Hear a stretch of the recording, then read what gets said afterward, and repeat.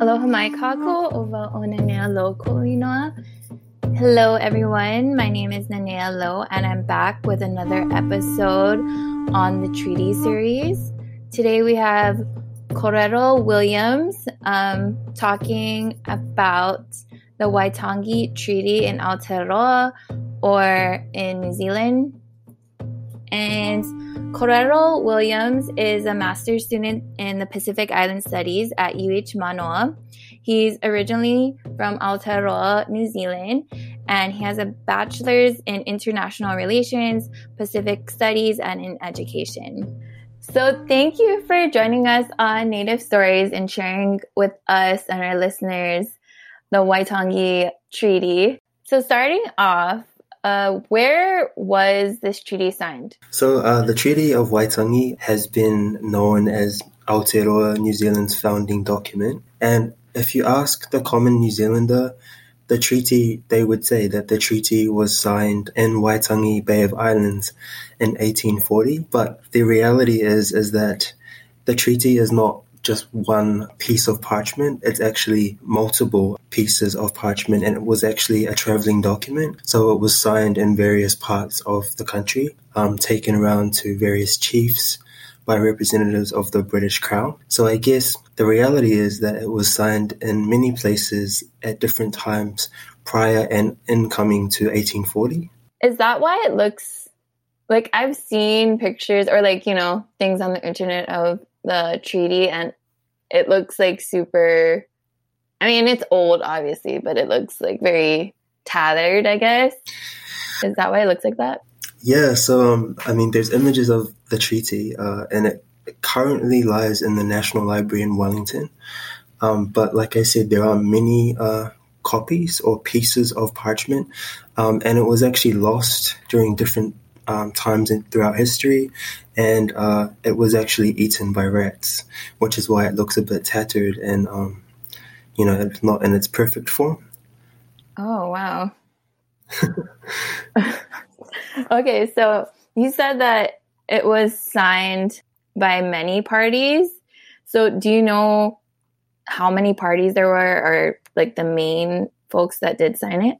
Like I said, the answer to this question is going to differ depending on who you ask. There is the colonial narrative, and then there is the kind of indigenous native narrative. And I guess many parties signed this, many chiefs around Aotearoa at the time. It's also important to know that many chiefs did not sign it.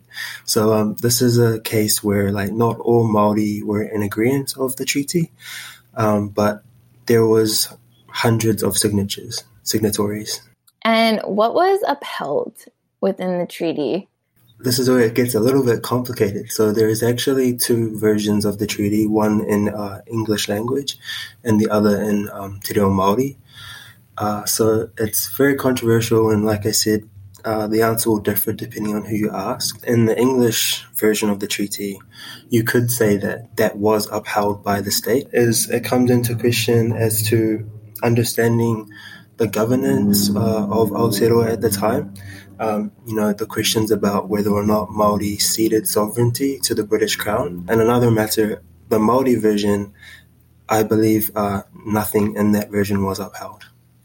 And we know that the complexities of English to Māori, you can't directly translate the two. So there are very deep issues with the mistranslation of that treaty and how Māori perceived it to be at the time, as opposed to the English version, which has been used by the state for various personal agendas.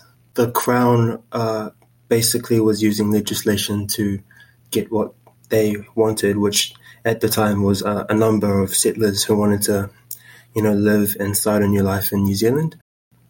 So yeah, after a period of time after the signing of the treaty, I guess the settlers in the British Crown just went all in and completely overstepped their authority with total disregard to upholding the treaty. What are the different agreements that have been broken since you kind of started touching upon that? I think we can understand this by looking at the different worldviews of, Māori and Pākehā or Europeans in this context. When Māori were actually actively engaged in the process of the treaty and also settlers coming to New Zealand. They had embarked on various trading routes, and they also were kind of looking towards the future as to economic trading, how they can make money off of these various relationships with the British Crown. But the main idea causes a lot of issues is the worldview of land. If Māori say, you can come here, live here on the land, it's an invitation, but Indigenous worldviews, we see the land as like providing for, but we don't take ownership of, right? I feel like we can see historically that when settlers came to New Zealand, they had a very different idea of what it meant to live off the land, and they wanted to own it, right? And we see all of this land confiscation and where Māori lost a lot of their land. So I guess like the differing worldviews of land and ownership of was a huge issue with the signing of the treaty and leading up to. I mean, you've talked about how at the time of the signing of the treaty, there was other folks who did not sign the treaty. Do you know any like information on that, or like how?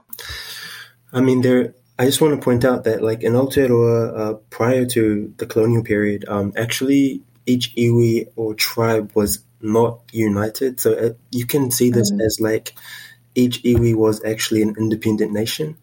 And sometimes there's this narrative where people think that all Māori within the country were united, which it wasn't. So that also brings up complications when, you can imagine the British Crown sends representatives over to, get this treaty signed or propose a treaty with the native, quote unquote, native people. And then they just need signatures for legislative reasons, but they don't care who's signing it or how many people agree to it. So it's an example of like how the European system is using legislation as means to come in there, quote unquote, legally and take over, basically. And I think, many Māori chiefs opposed the treaty, but I also wanted to stress that many were actually actively involved in the signing and agreements of the treaty. Like I said, it's very controversial and it would change. The story will change depending on which who's selling it. Yeah, who's selling it, who you're asking, and where that person is from. I know for a fact that my tupuna, kupuna, they didn't sign the treaty, and then some did. So yeah, it's very complicated, very complex. Okay, so you said that the treaty was signed, quote unquote, on February 6th, 1840. So why did they sign it? Many Māori at the time leading up to the signing of the treaty, they had relationships with the British Crown, with other European countries. They were selling, trading with each other. Māori were actively engaged in this process. They were interested in, the future of Aotearoa. And when I say they, I mean certain people, not all. They wanted an economic, financial future for the country to lead forward and see what this relationship could lead up to. The chiefs that did sign it were interested in the future to develop more international relationships, trading, migration, and things like that. And I believe they did have the best intentions at heart, but obviously due to the differing worldviews, they perhaps didn't know what was to come or what the consequences of the signing of the treaty would be. What was going on around that time to create the circumstances for signing? Yeah, so there was a lot going on during that time, prior to 1840, early 1800s, Europeans were setting out around the world looking for lands to settle, and we know that these lands were already settled by indigenous people. They wanted to colonize, they wanted to bring large amounts of people from the continent to live in these places and to set up colonies, and that's what they did. What we also have is the introduction of Western diseases, which dramatically decreased the native population. Today, we can see that, Māori have suffered catastrophically due to colonization and the signing of the treaty, perhaps with the events around that time. Māori are the minority in their own country. They're overrepresented in all the negative statistics, including, all the socioeconomic indices, imprisonment, negative health statistics, educational underachievement. All of these things have led to and caused by colonization and European contact. It's really important to understand, and I just thought of something else that is really important. I wanted to stress that Maori were actually masters at guerrilla warfare. So they actually had the capacity, and they actually defeated Pākehā in war, and they did have the power to overpower them, or rather, they did have the power and the means to overwhelm them due to their warfare and their techniques in this region. They were actually they were good negotiators as well. I wanted that to be known. They were able to negotiate with representatives of the Crown, and they were actively engaged in this process, as I've mentioned. So how has it affected Native people of Aotearoa today? I think upon reflection for this interview, I was thinking about how the treaty has affected my life personally. And I think the treaty is, for me, it's more than just a piece or various pieces of parchment. It's more like, it could be seen as like a living document. It affects our lives, not just Māori, but Pākehā as well, because it's an agreement with Pākehā and Māori as a bicultural nation, right? So I think it affected New Zealand in, depending on who you ask, both positive and negative ways. There are many Māori that are pro the treaty and many who are against. I mentioned some negative statistics earlier about, the treaty is directly related to colonization. We have to make that clear. So we can't have like compartmentalized views on this, like it's one and the same. And it's also nuanced, like it's not black and white. It's very complicated. But I guess the signing of the treaty or the colonial period of the time has led to many things, negative statistics about Māori where we're overrepresented in all the negative statistics in Aotearoa.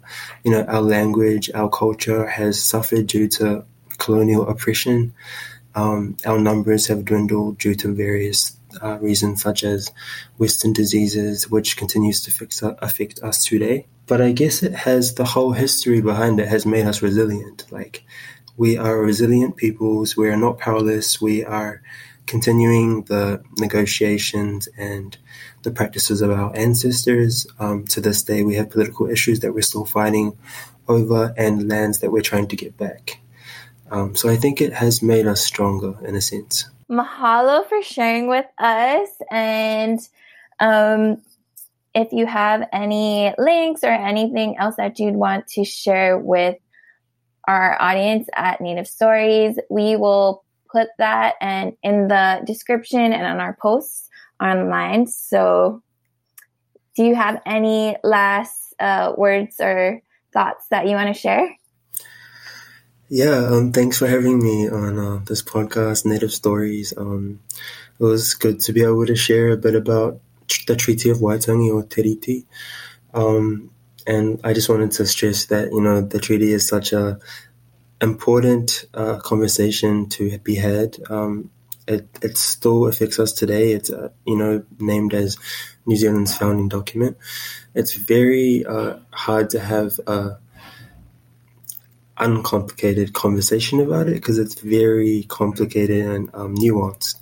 So I thank you for giving me the opportunity to shed some light on the treaty and how it affects us today and all of the complexities that it embodies. So thank you.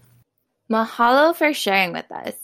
So for everyone listening, stay tuned for the next episode on Native Stories for our treaty series. And if you enjoyed this episode, please consider leaving a review on Apple Podcasts. Reviews helps us to get new listeners, grow the show, and helps us to keep putting out new content that you all enjoy. So you can follow us on Facebook, just search Native Stories, or on our Instagram, Our Native Stories, OUR Native Stories.